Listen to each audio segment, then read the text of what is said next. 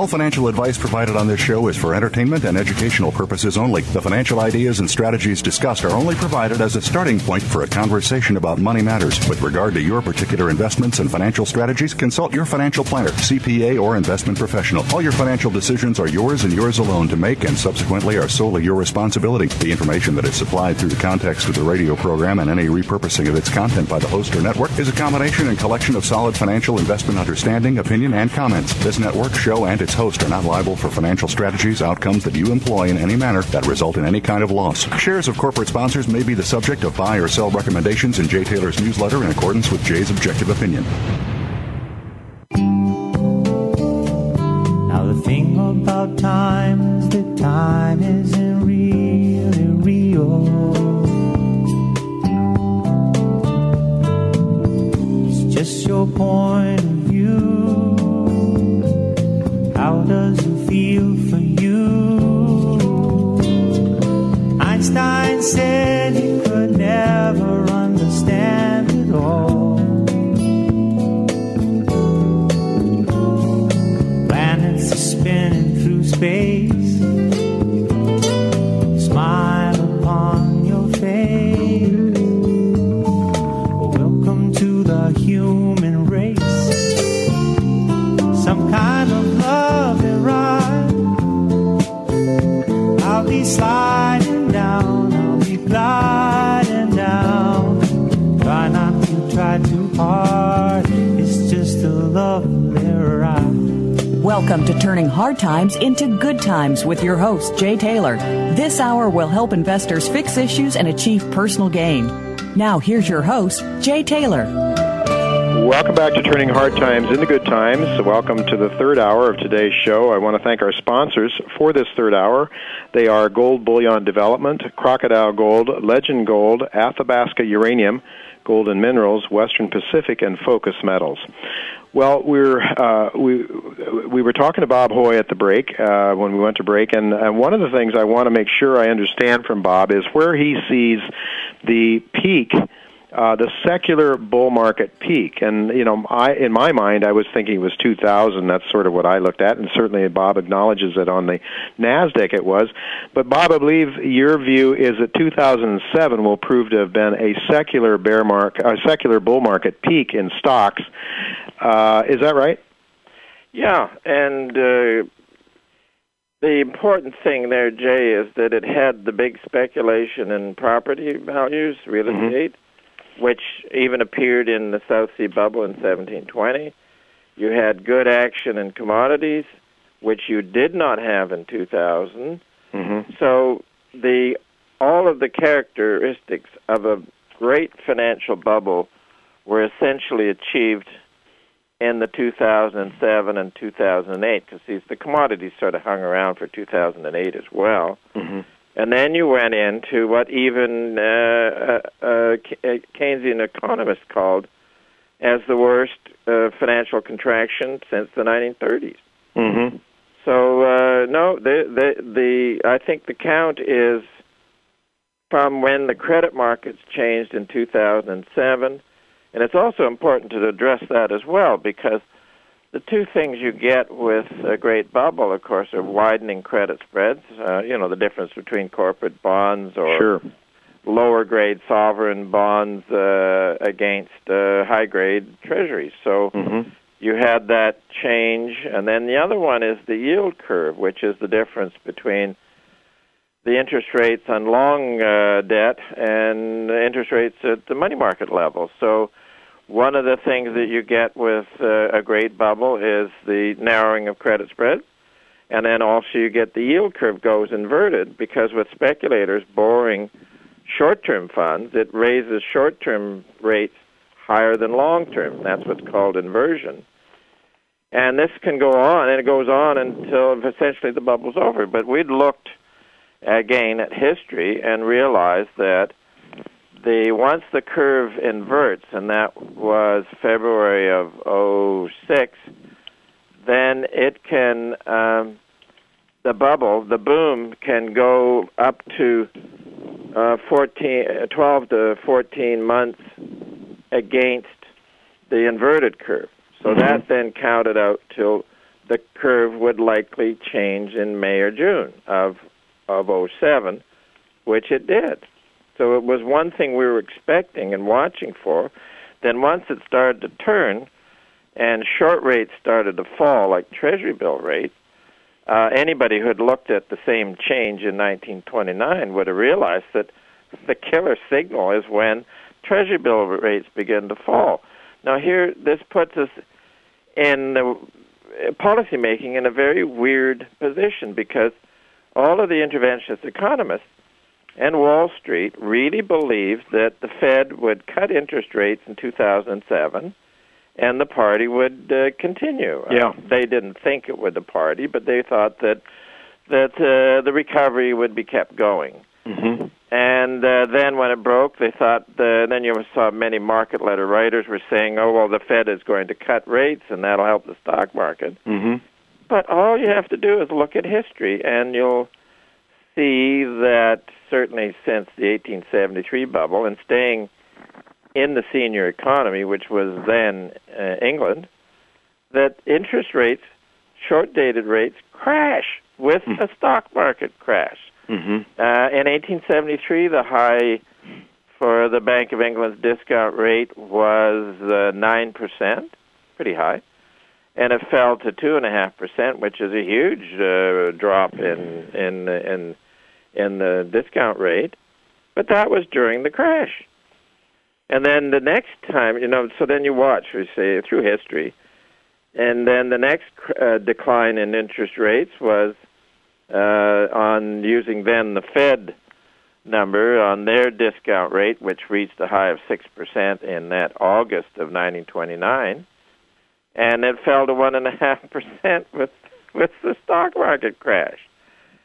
So how, and then you even had, although again we say that the bubble of 2000 was different, but the same thing happened then. Mm-hmm. The street was convinced that once trouble started, the Fed would lower interest rates and that would restore things, and rates fell from 6% to 1%. Mm-hmm. So how can a body of scholars in economic theory, particularly the interventionist economists, miss empirical evidence that is so opposite to their own personal conclusions? Well, I don't know the answer. So here we are, and then what you got going into the mania we have been in is that it was the declining interest rates after the 2000 bubble that really set up the big party in everything. And here again, you had the top of the market in November 2007. You had confidence that the Fed would do the right things and start cutting, and short rates fell again, even lower than they had been before. So that is a theory based upon no evidence whatsoever. It's just personal intuition of Keynes, John Maynard Keynes, who was he was a Pied Piper, and the reason why Keynesian economics got so widespread and in such to the forefront and actually dominated economic thought, the only one reason, and that is because it transferred immense power and wealth to the state. Mm-hmm. You could borrow money in dollars 1 year and pay them off with 50-cent pieces, 5 years later. Right, for sure. So it's been the biggest it's ironic that Keynes' so-called theories have funded the biggest Ponzi scheme in history, and the Ponzi scheme was run by government. Yeah. Well, the government is made up of people, so why not a Ponzi artist in the government as well, I suppose. Let me ask you, Bob, then, just so we can sort of get a sense of where you think we're going from here, because that's really what matters. We want to use history as a means to try to determine where we're going in the future. So if we had a peak, if you believe that the secular bull market was over in 2007, we came down, as you pointed out, very sharply in 2009, then we've bounced back beyond what you expected we would here somewhat, and so we're going back down. Did we take out the 2009 lows? Yeah, because this is sort of Like the first business expansion out of the 1929 crashed, ran into 1936, and then people said, oh, another recession came in, and they call it the Depression within the Depression. So it's highly probable that this first business expansion out of the crash is rolling over now, and then you'll have another recession. And that then is not the kind of stuff that's going to keep people along the stock markets. And then with falling commodity prices, that's an indicator of pricing power for businesses. And if their pricing power is disappearing again, then their earnings disappear. And then with failing earnings, they can't service their debt. And then along come the credit rating agencies and start downgrading credit. So this is a gloomy scene, but it is highly probable. So it seems the best way to sum it up is that it's the way financial history works. You have a great mania that the state should have controlled but didn't, and here is another one for those who are relying upon the state to protect their portfolios, is that the Securities and Exchange Commission was formed in 1934. And in 1934, the mainstream did know that the Depression was caused by the stock market bubble and crash. So then the wise men went together, and the main reason for the SEC was to prevent another great financial mania like 1929. Mm-hmm. So we had in 2007 another great financial mania, quite like 1929. So the SEC did not prevent that. So it failed in its number one mandate. Then its second mandate was indicated by one of the politicians back in the 1930s that was furthering along the SEC Act, and he boasted that the SEC would put a cop, this is quotations, quote, a cop at the corner of Wall and Broad Streets, end quotation. Mm-hmm. So what happened? You had perhaps 5 or 6 whistleblowers in the last mania go to the Federal Reserve and said, this is impossible, particularly the Madoff history, and the SEC did not act upon it. So its two main mandates, it absolutely failed. So then in the depths of the panic that ended in 2009, all policymakers were saying, well, we have to have a super agency now with greater powers. But you can say that the SEC was a super agency. Now then the other one was the Glass-Steagall Act, which was wisely put in to prevent commercial bankers from getting involved in Wall Street and another wild mania. Well, that one in 1999 was taken off the books because commercial banks wanted to go and play in Wall Street, and they were not denied. So there you had two major acts of legislation that were to prevent another great mania, that when it's time for a mania, people will have a mania, and be damned to the agencies that were built to prevent another mania, because those at those agencies become part of the mania and think that nothing can go wrong. Right. Well, Bob, as I understand it, in the past, you have said, if I correctly understood you, that we are now in a major credit contraction now. Probably in the last 300 years, this may be the sixth of the great credit contractions. Do you still hold that to be true? Yeah, we're in a post-bubble contraction. First business expansion has been accomplished, and probably the second recession is about to start. And the feature of a post-bubble contraction is people shedding debt. Debt is very painful when you can't service it. Yeah. One way or another, it becomes, well, we're going through the great credit revulsion. People just don't like it. And typically they've taken around 20 years. Now, you can't say that it's all depression because the business cycle, 3 to 4 year business cycle, keeps coming and going. Yeah. But each recovery is weak, and each recession is strong. Yeah. And that's all there is to it, and it goes on. But here again, you've got some wonderful ironies with the 1873 bubble. The leading New York newspaper, the Herald, in the summer. Now, anybody who's in the financial markets for some years knows stress in the credit markets as it's facing you during the most exciting parts of a mania. So the editorial opinion was that nothing could go wrong because the U.S. then had the Treasury system, and it did not have a central bank. And the thrust of the editorial was that when you had a central bank, because then England, for example, central bank was on gold. So then the policymakers at the bank would be constrained by the gold standard. So here you had, in the United States, no central bank. That was a big plus. No gold convertibility. That was a big plus. So the observation was that the Secretary of the Treasury, who was then highly regarded, had no limit on the amount of credit he could create in case something went wrong. Therefore, nothing could go wrong. Yeah. And then you went into that first business recession, then lasted 5 years, and then a recovery, and then more weakness and more weakness. So that then, and it was particularly, and it was weak in England too, which was the senior economy.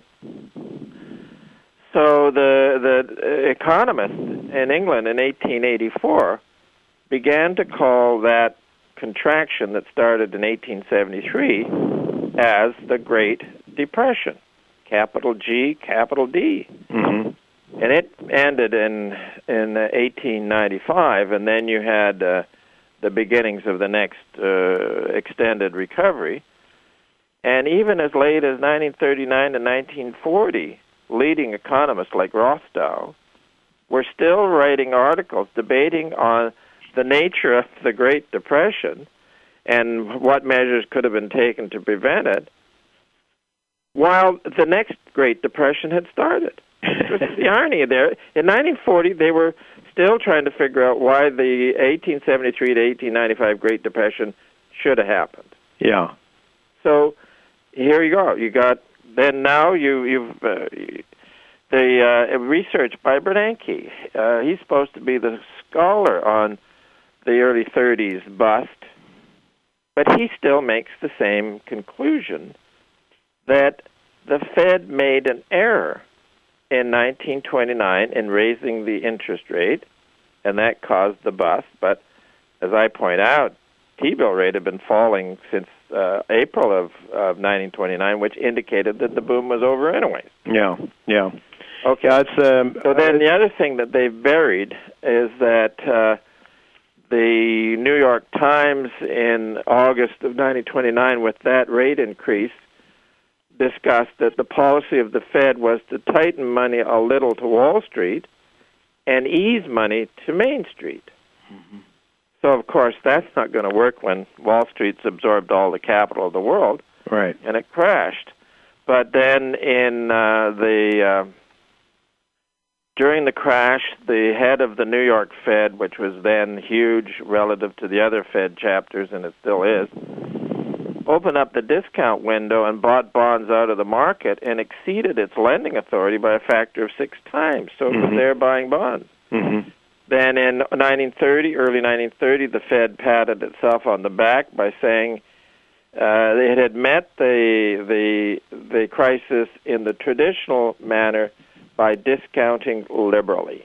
Yeah. So it was the thing that the later scholars on Fed action at the time, they've expunged, they've taken it out of context and left out all the evidence in newspapers that the Fed was trying like mad to inflate. Uh-huh. And even 1932. Now July 1932 was the end of the first bear, but nonetheless, an outstanding journal such as Barron's, in an editorial, observed that every anti-deflationary measure taken by the Fed by way of buying bonds out of the market has not worked. I'm paraphrasing. And they also pointed out that bonds were kept still being sucked into the vortex of deflation. Now that summed it up. It said for 2 years, the Fed had been doing everything it could to turn the thing around. Right. So then here you got this now, and when the crash really got exciting in 2008, let's back up one more on that one, James. And in December 2007, when Mankiw boasted that they had a dream team of economists at the Fed and that nothing could go wrong, i.e., prosperity could be managed and sustained. Then just a year and a quarter later, you're into the crash, and the street then is saying, the establishment is saying that unless we put stimulus into the market, the crash will go on forever. So this is the problem with the establishment. If you're in a strong bull market, it's going to go on forever. Then we're in a crash. Only the central bank can end a crash. I mean, the paradox is quite something. Yeah. And here we had the same thing. But then going back to the crash after the 1825 bubble, senior people at the Bank of England then patted themselves on the back saying they had ended the panic. Yeah. So again, you had at high places the notion that unless somebody does something, a panic will run forever. But hey, no, they usually happen in the fall. They run 5 or 6 weeks, and then they end on their own volition. And so then that means at the interventionist economics level and at central bank level, they don't understand that markets clear themselves. Right. So well, that's true, Bob, and also though, let me just ask you though, in these long periods of credit expansion, like you point out, people are going to enjoy the orgy no matter what, and they're going to get rid of the institutions. They ignore the institutions. They ignore the laws. They push credit until there is a breaking point, right? And if is that what's happened in 2007? We reached that breaking point, and now the system is going to cleanse. No matter what they do, they can't print enough money to make it work anymore. Is that your view? Right. Yeah. Now here's another one from history. In the 1720 bubble in France, it was called the Mississippi bubble, and that was John Law, the first really reckless central banker. And he had printing presses going in Paris, I think 7 or 8 of them, printing currency. Now, in England, in the same mania, called the South Sea bubble there, they were on a quasi-bimetallic standard, but they got around that by everything being leveraged. So in either way, the speculators employed whatever means they could to leverage up, and then it crashed. So here's the instruction, is in John Law, even with printing the currency at enormous rates, couldn't keep the bubble going. Once it reached the peak and the spell was broken, it was game over. So here you have now, in these days, a bunch of gold bugs are saying that the largesse of the Fed over the last couple of years has been so radical, it's going to create, they've been effectively printing money, and the dollar's going to go to zero, and the price of gold's going to go to 30,000. That kind of thing has been floating around. Yeah. But the evidence from 1720 in France is that even if you got printing presses going, when it's time to contract, there's nothing they can do about it. Nothing they can do. Well, Bob, let me just interrupt. We only have about 2 minutes or so left to go, and I want to get to this notion of the real price of gold. As you measure it, I use, because you have your own proprietary measure, and I have no doubt that what you use is better than what I use. And I've taken this concept from you, I use the Rogers Raw Material Fund, and we saw in August of 2008, or 2007, I'm sorry, 2008, we saw the Rogers Raw Material Fund an ounce of gold would have purchased only about 17% of it. It skyrocketed to 44% by March of 2009. What was the peak in your measure of the real price of gold? And this is very important because I follow gold mining companies. I like to see that real price of gold's high because it means the profit margins are high, and we're seeing this evidence of rising profitability in the senior mining companies now. I believe it's filtering down or will filter down to the juniors. I think you're of the same mind. But to give us some idea, what do you see now? I mean, what was your peak in the gold purchasing power after the crash of 2008? Well, the low was 143 right. in 07. The high was 516, I think it was. Wow, okay. In February of 09. Uh-huh. So when it turned down, it led the turn up in the stock markets by about 2 weeks. Mm-hmm. So anyways, and the opposite was the turn up back in 07. That anticipated problem. Now here we are. That real price of gold from 516 came all the way down to 303 5 or 6 weeks ago. Okay, and where is it now? And it's turned up, and it turned up to about 3 weeks before the stock market topped. Okay. So it did the warning thing that that's the beauty of this one, is it leads the big turns from the end of the boom of the credit markets in May 2007 to the end of the panic in March of 2009, and then now turning up 5 weeks ago. And it's in a good uptrend. I mean, it had a good correction, got to 324, corrected back to 310, and now it's up to 335. So it's in a corrected uptrend, and we're in the financial markets are in a world of trouble. Okay, so Bob, you're still very, very bullish on gold and the real price of gold going forward? Do you think this is going to last a while as the equity markets decline and go through those March 2009 lows? Do you expect the real price of gold to rise dramatically still? Yeah.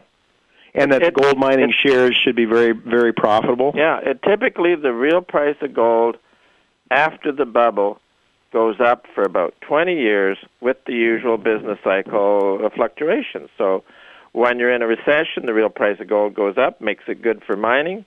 And when you're in the business recovery, like we have been in, the real price goes down and makes it not so good for mining. Okay, so let me ask you then, you're looking at 2007, if I understand you, as a peak. So in theory, we could be looking at 15 or 20 years from that point on in bull markets in the real price of gold and in gold mining, possibly? Yeah.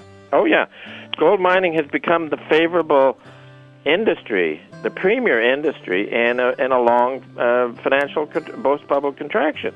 Oh, I wish we could go longer. We are out of time, Bob. As always, it's so great to have you. Thank you for coming on and sharing your wisdom, your sense of history and where that's taking us and where we're going. I don't know of anybody that can take financial relationships of the past and use them to accurately predict the future within limits, of course. But it's very refreshing, again, to have you on, Bob. Thanks for coming on with us. We'll have to, if we can get you, have you back again sometime in the near future.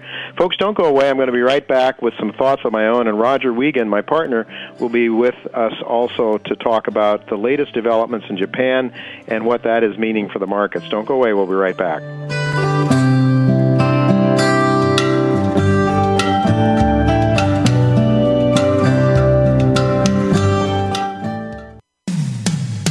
When it comes to business, you'll find the experts here. Voice America Business Network.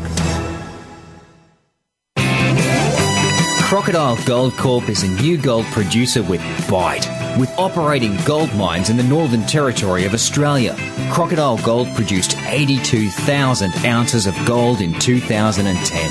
Crocodile Gold has significant exploration upside on its expansive land package of 2,500 square kilometres. Please visit our website at www.crocgold.com for more information. Don't let this snappy opportunity pass by.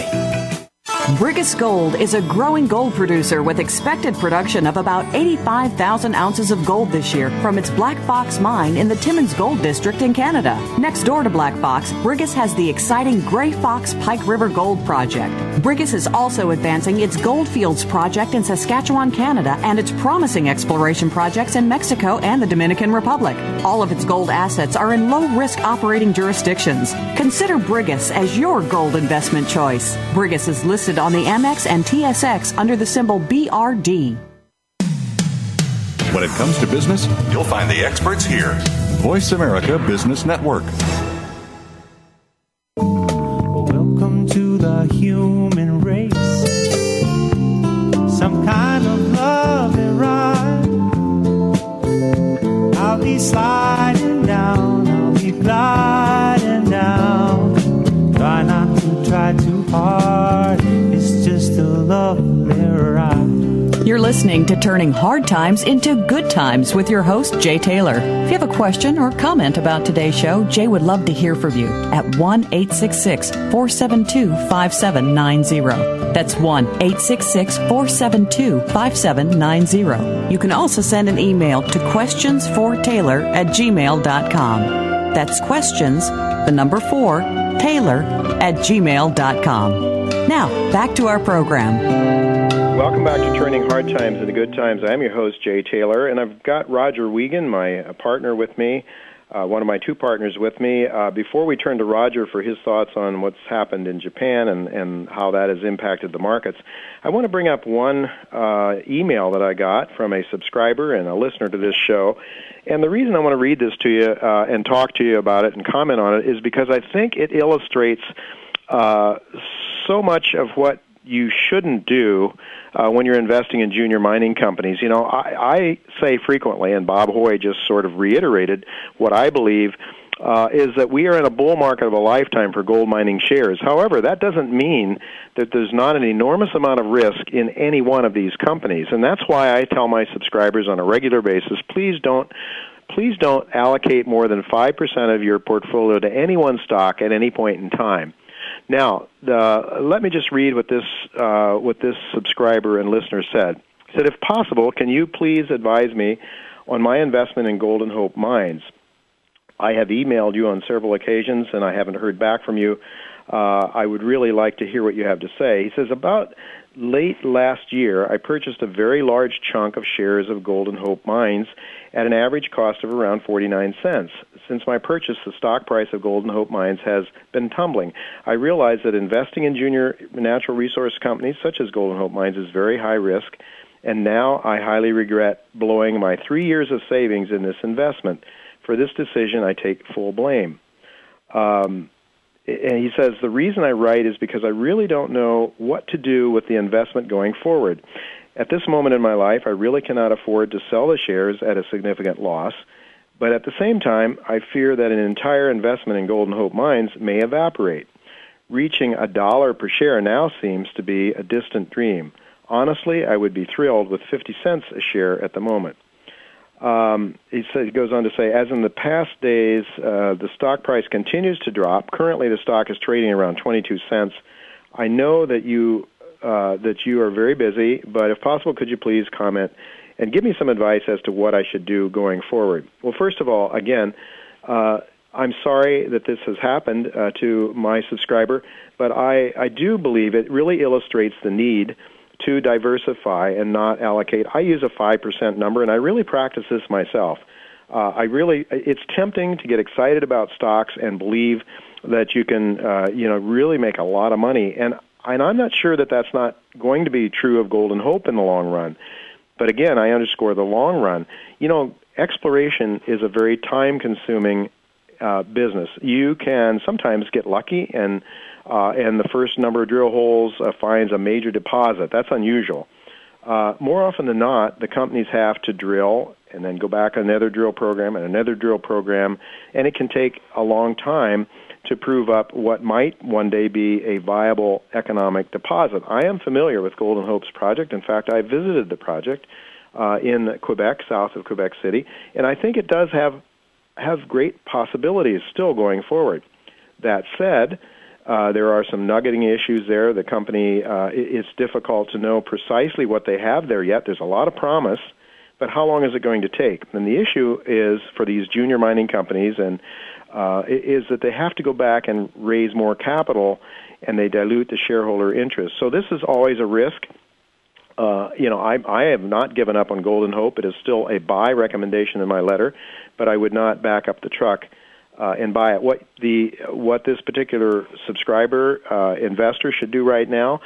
Well, I don't know what to tell them because I don't know what the future is for Golden Hope. I do know that a basket of these stocks are going to do very well in this kind of a bull market. I really don't have an answer. I think that you could sell and you've got something left, depending on the size of your portfolio. You could take that and probably buy a diverse basket of junior gold mining stocks. Another thing that you can do, and I don't talk about it as much as I should in my newsletter, and that is a fund of funds. We have 3 or 4 or 5 different items in a portfolio. If your portfolio is too small to go out and buy, say, 20 different stocks or 10 different stocks at 5% each of your portfolio, then maybe the best thing to do is to buy 3 or 4 different funds. We have a junior gold fund, for example, that is in our portfolio. There's some other things that you can buy that sort of reflect or mirror what I would do if you could go out and buy individual stocks. Also, if you buy a fund, you don't have to keep on top of the individual investments as much as you do otherwise. Well, I think this though really illustrates the point. It also sort of suggests to me why I have come to like what we call the project generator companies to a great extent. The project generator companies get other companies to spend their money to put holes in the ground. And next week, actually, we're going to have Dr. John Mark Stouty is going to be a guest on my show. And Dr. Stouty is really a champion of the project generator model. Those, as Rick Rule has told me, that's where he's made most of his money in the mining sector. One of the smartest investors I know is Rick Rule. If you buy a project generator company like a Riverside Resources, a number of others that we have on our list, then you are buying a portfolio of stocks just by buying that stock. And so that's another way to go. So maybe one thing that the subscriber might want to do is think about, I'm not telling him he should, but he might think about selling his Golden Hope. And this is not an endorsement to sell Golden Hope. Please don't get me wrong, because I have it as a buy recommendation. But since that's the only stock he owns, perhaps sell that stock and then buy a portfolio or buy a Riverside Resources or some of these other project generators that I talk about in my newsletter. Well, that's what I have to say now, but I think it's a good lesson for all of us to remember to diversify your holdings. You know, if you want to gamble, go to Las Vegas. I don't propose that. I think it's the wrong thing to do. And I'm not saying that buying Golden Hope or any one stock is akin to the long odds you have at Las Vegas. But there is an analogy to be made, and that's why we want to diversify. All right, enough of that. Roger, welcome. Thanks to be here. I'm sorry to chew up so much time again. It seems to be the way it is when we get you on. Let's talk, though. We do have a few minutes. Let's talk about the markets today. What's your latest understanding of what's going on in Japan? Now, we did talk to Nicole Foss, who is very, very well educated in this area, and that's her master's degree was in nuclear safety. But in terms of the news events today, what's your latest understanding of what's transpiring in Japan? Well, we've got some good contacts in Japan. Of course, I've got family there as well. But what happened is that it appeared after the third explosion at the nuclear reactor in Japan that things were getting out of hand and the markets got frightened and they sold off very hard overnight through Asia and through Europe. We sent out a situational alert this morning to report to our readers and traders that they should not do anything under the circumstance but just sit still and wait. And that proved to be good advice because the markets have come back considerably. And the reason they did come back considerably was because the nuclear engineers in Japan were able to get things under control and cool down some of the heat in some of those reactors that were making problems.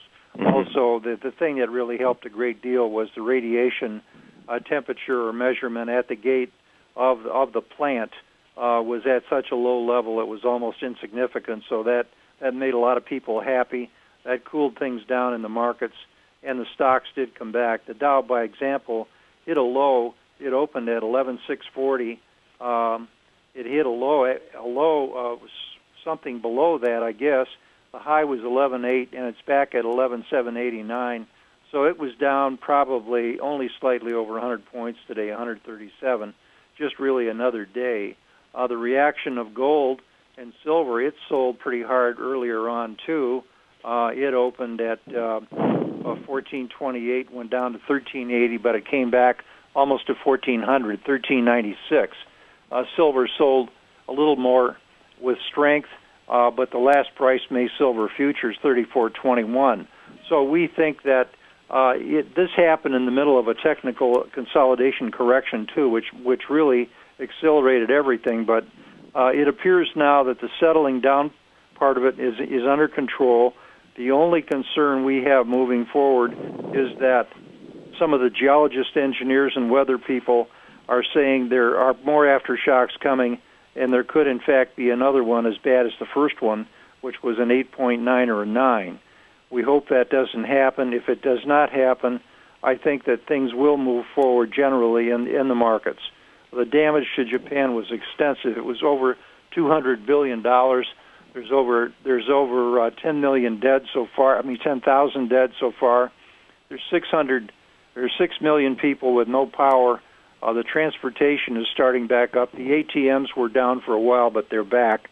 My son sent an email today. He lives in Tokyo. He did go back to work. So, life goes on. Unfortunately, it's a disaster, and we feel for the people in Japan. But we would say that economically, structurally, from the way we trade and what we're doing, probably it's not going to be as bad as a lot of people think. These markets should come back now. We're looking for some rallies in the general stock market and in the precious metals group itself. All right, Roger, do you think Bob Hoye was suggesting that we've seen the peak in the equity markets, and he believes that we're heading lower? Do you think we're going to see some tiny little moves up, or are you... I still think we've got some tiny little moves up, but I generally agree with Bob. He's a very smart individual. The peak is probably in or close to in. We could get a double top or a triple top with prices going back a little bit to where they were, but I don't really see the stock market going much higher or even perhaps as high as we saw it maybe 2 to 4 weeks ago. But okay. We're at a time where the stock market people in New York are desperate to get out a big load of IPO stock, and they're going to do everything they can to keep it propped up. Well, they'll do what they can, but as we've discussed with Nicole Foss and Bob Hoye, there are limits to what human beings can do in markets, that's for sure. Unfortunately, Roger, we're out of time. People, you can get a trial subscription to Roger's excellent newsletter, and Roger focuses on commodities to a great extent, on the futures markets, commodities markets, currency markets, etc. Go to miningstocks.com, or call my assistant, Claudio Bassi, in New York at 718-457-1426, 718-457-1426. Thank you, Roger, for coming on with us.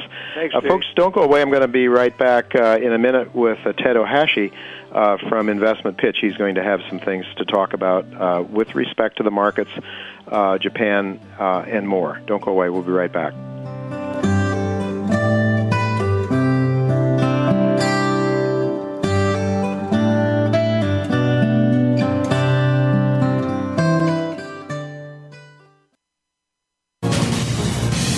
Voice America Business Network, the bottom line in business. Barkerville Gold Mines, BGM on the TSX.V, is focused on the exploration and development of its gold projects in the historic Caribou Goldfields in British Columbia. Barkerville's mineral tenure now encompasses over 111,000 hectares, covering the 60-kilometer-long by 20-kilometer-wide geological belt, and includes 7 past producing mines and 2 of Barkerville's own proposed open-pit mines, currently in the permitting process. Barkerville recently announced the acquisition of the QR mine and 900-ton-per-day QR mill. Barkerville Gold began mining operations in February of 2010 and is expecting to produce 50,000 ounces in its first full year of mining. Crocodile Gold Corp is a new gold producer with bite. With operating gold mines in the Northern Territory of Australia, Crocodile Gold produced 82,000 ounces of gold in 2010. Crocodile Gold has significant exploration upside on its expansive land package of 2,500 square kilometres. Please visit our website at www.crocgold.com for more information. Don't let this snappy opportunity pass by. Want to know more about how you can turn financial losses from the most devastating stock market and economic decline since the 1930s into wealth and prosperity? A successful strategy for dealing with adversity requires a proper diagnosis of the causes and solutions to underlying problems. By applying rarely taught Austrian economic theory to policies implemented by our policymakers, Jay Taylor has been able to triple the value of his model portfolio since 2000, while the stock market has been in the worst bear market in decades. At miningstocks.com, Jay and his associates provide a framework for turning the pains of the current bear market and recession into investment gains. Jay is a frequent radio and TV guest and speaker at investment conferences where he shares his highly profitable Austrian economic insights at a time when most people are seeing their 401ks become 201ks or worse. He is available to share his rare profit-making insights via radio, TV, and public speaking engagements. To profit from Jay's insights, call 718-457-1426 or visit miningstocks.com to subscribe to his profitable newsletters. The business community's first choice in Internet Talk Radio. Voice America Business Network. Welcome to the human race. Some kind of love and ride. I'll be sliding down, I'll be gliding down. Try not to try too hard, it's just a lovely ride. You're listening to Turning Hard Times into Good Times with your host, Jay Taylor. If you have a question or comment about today's show, Jay would love to hear from you at 1-866-472-5790. That's 1-866-472-5790. You can also send an email to questionsfortaylor@gmail.com. That's questions, the number 4, Taylor@gmail.com. Now, back to our program. Welcome back to Turning Hard Times into Good Times. Welcome back to the wrap-up on today's show, and I'm very pleased to have with me Ted Ohashi. He is brought to you by InvestmentPitch.com. InvestmentPitch.com is a company that I am also associated with. I am on, along with Ted, on the advisory board. It's a company that is using the latest technologies, IT technologies, to help people understand their investments a little better. Really, frankly, to be able to absorb all of the news that's coming your way. It's quite a task if you have to read everything. Well, Investment Pitch is using audio-visual technologies to make that job a little bit easier. Welcome, Ted, to Turning Hard Times into Good Times. Thanks, Jay. Nice to be with you. Really great to have you again. You have family members, not direct family members, but cousins and uncles and the like in Japan. What's your latest reading or understanding of what's going on over there and the severity of the problem? Well, I think what's happened here is Japan has been hit by 3 separate events, any one of which would have been categorized as a major disaster, and they've happened all at once. They've had an earthquake that's now upgraded to a 9. That puts it in the top 5 of worst earthquakes in the past 100 years. They've had a tsunami, which has caused all kinds of damage that we've seen on the news. And then finally, they have this nuclear problem, which just seems to be getting worse and worse, although most recently we've had a little bit better news. But it's really thrown that whole kind of industry into a bit of a cocked hat here. So, they've been hit by a lot in a very short period of time, and it's going to be very difficult going ahead. Yeah. Well, what about the debt ratings? Japan had been downgraded already a couple of times, I believe. Maybe it was S&P. I know recently there's been some issue because they've had a huge amount of debt they put on their books to try to overcome the deflationary problem they had. Are you concerned about Japan's debt ratings? And if so, might there be some inclination on the part of Japan also to perhaps sell some of their treasuries to fund the reconstruction of the country?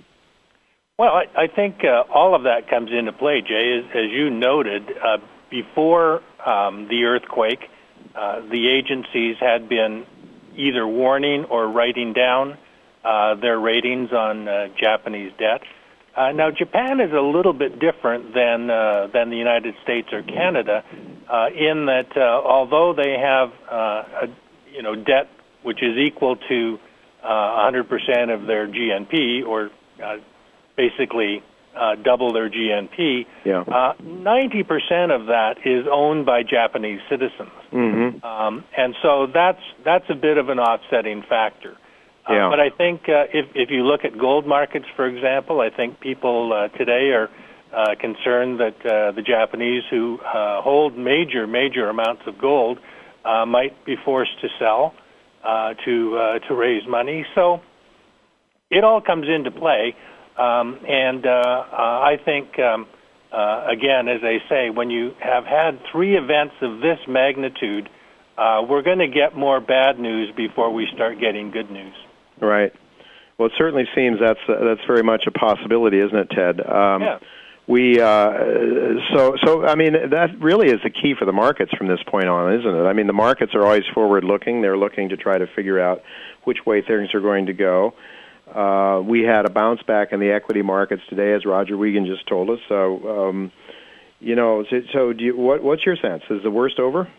Well, no. My sense would be that equities are going to be in for a bumpy ride here, and probably bumpy on the downside a little bit.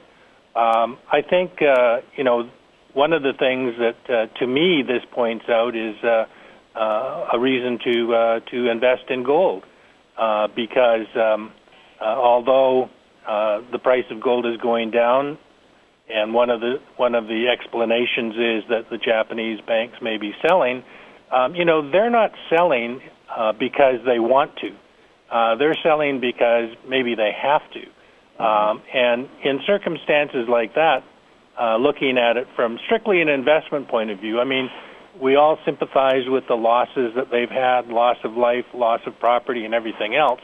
But if they're forced to sell gold, and the result of that is that the price of gold does go down, then I think, like every other time in the last 3 years, whenever the price of gold has gone down, the right thing to do would be to buy it, and I think that's the case now.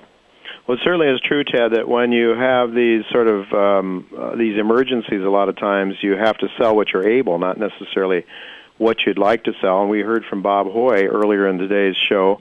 He remains extremely bullish on gold because the real price of gold is rising because of all the credit problems that are around the globe, people losing confidence in fiat money. And so the gold mining sector, Bob believes, has another 10, 15 years of bull market. So if that's the case, it seems to me there's going to be a lot of junior mining companies out there that are going to make people a lot of money. I just talked a little bit about the risks inherent.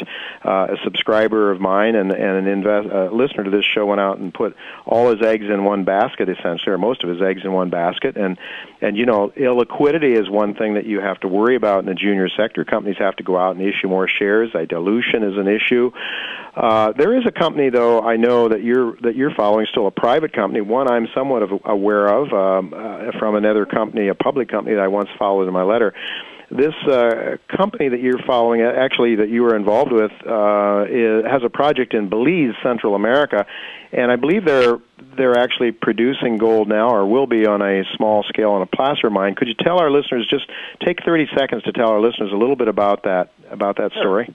Sure. It's a really interesting little story. The property was operated by a public company that you know, and they produced, at today's prices, a couple of $1 million worth of gold in a little over a year.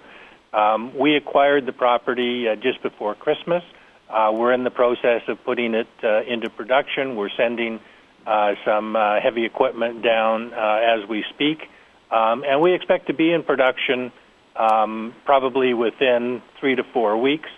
And then we want to use the cash flow from that production to do some exploration work on the property. There's a large geochemical gold anomaly there, and so Yeah, so that's basically it. Okay, Ted, unfortunately we're out of time. People that might be interested, accredited investors, though, can take down a private placement if they wish. Should they contact you? Is there a number they can call? Yeah, they can call 604-562-8131. 8131. 604-562-8131. Okay, very good. And also, I believe Investment Pitch has a private placement. They could also call that number, I guess, to get in touch with the right people. They sure can. Okay, excellent. That's all the time we have, folks, for this week. I want to thank each of you for listening. I want to thank our sponsors. I want to also just tell you that next week, Dr. John Mark Stoddy will be with us. He's the president of Riverside Resources. He's going to talk about the risks inherent in investing in junior mining companies and provide some information, some knowledge, some education about exploration geology, terminology, how you can understand press releases and what companies are telling you better. And I'm also going to have Ian Gordon with me, talk about bulls, gold market bulls, talk about gold mining company bulls. Ian Gordon is as bullish as they come. Ian Gordon will talk to us about deflation and why he agrees with Bob Hoye, and why no matter how much money Bernanke prints, we are headed into a deflationary depression. I don't think you're going to want to miss Ian Gordon's views, so be sure to come back next week. In closing, let me thank Tacey Trump, my senior executive producer, Ruben Colomb, my operations manager, Justin Jackman, my engineer. Thanks to each of you for making this show logistically possible. Thanks to each of you for listening. Until next week, goodbye, and God's blessings to you.